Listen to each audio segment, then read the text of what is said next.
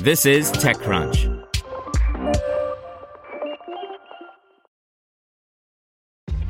This episode is brought to you by ShipStation. You know, some things take a lot of work, like sending little robots to far-off distant planets. And just as that's challenging, so too is running a successful e-commerce business, especially when there's so much to do. So I want to introduce you all to ShipStation. Now, I love using ShipStation because of its easy-to-use dashboard, which makes managing orders and printing labels a breeze and super smooth. Oh, and the customer service is just out of this world. It's exactly what you need to help grow your business. Sign up for your free 60-day trial at shipstation.com/technews. That's shipstation.com/technews. This podcast is supported by Tools and Weapons, the podcast hosted by Microsoft Vice Chair and President Brad Smith. Each episode features insight you won't find anywhere else from the center of the conversation surrounding emerging technologies like AI.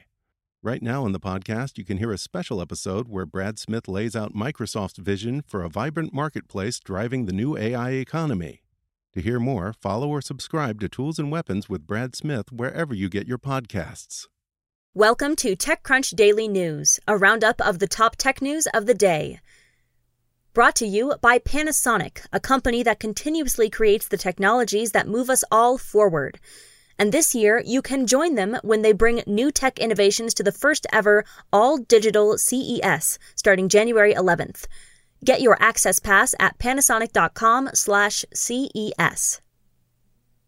Online platforms take action against President Trump. Lenovo tries out a swiveling screen, and Roblox raises $250 million. This is your Daily Crunch. The big story is, after a pro-Trump mob stormed the U.S. Capitol on Wednesday, a number of online platforms moved to suspend accounts connected to the outgoing president.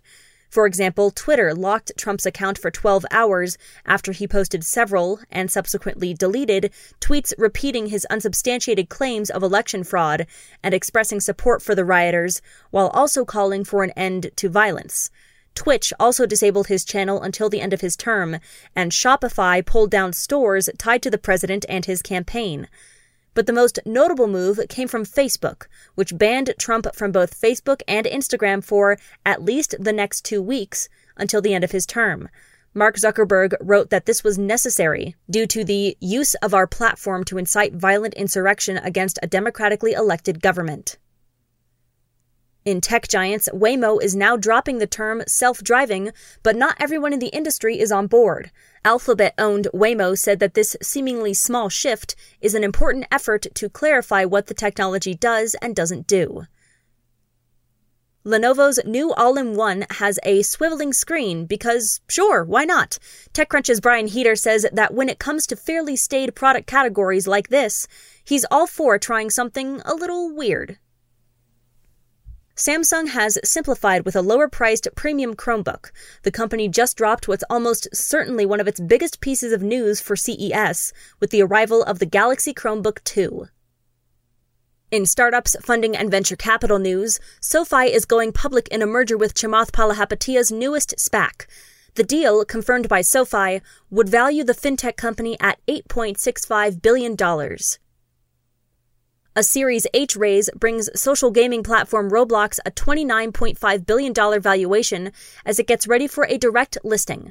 Roblox is now one of the world's most valuable private companies in the world. Local news app Newsbreak has raised $115 million. CEO Jeff Zeng said there's strong user demand for local news but weak supply. Here's advice and analysis from ExtraCrunch.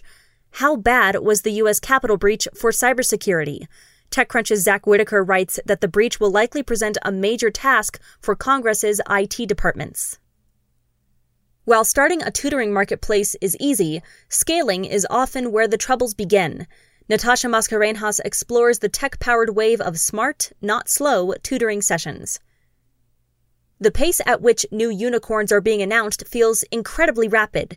Alex Wilhelm answers the question, with 5 new unicorns in the first week of 2021, are we in for a stampede this year? Just a reminder, ExtraCrunch is our subscription membership program, which aims to democratize information about startups. You can sign up at techcrunch.com/subscribe. In other news, Hopin might be the fastest growth story of this era. The equity team discusses Hopin's acquisition of live streaming company StreamYard. Elon Musk has a new title, World's Richest Person. He reached the pinnacle yesterday thanks to Tesla's skyrocketing share price, along with a substantial pay package. And finally, we remember TechCrunch Japan's Hirohide Yoshida, 1971 to 2020. On New Year's Eve, Yoshida, TechCrunch Japan's editor-in-chief, passed away at age 49. That's all for today. For more from TechCrunch, go to TechCrunch.com.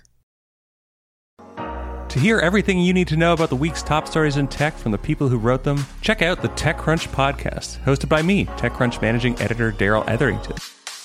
Each week we go in-depth on 2 or 3 of the week's top stories from in and around the startup ecosystem, and I'll be joined by the TechCrunch experts who covered them. They tell us why the news is so important and what they think matters most to you, our listeners, whether you're just interested in tech or that's where you make your living.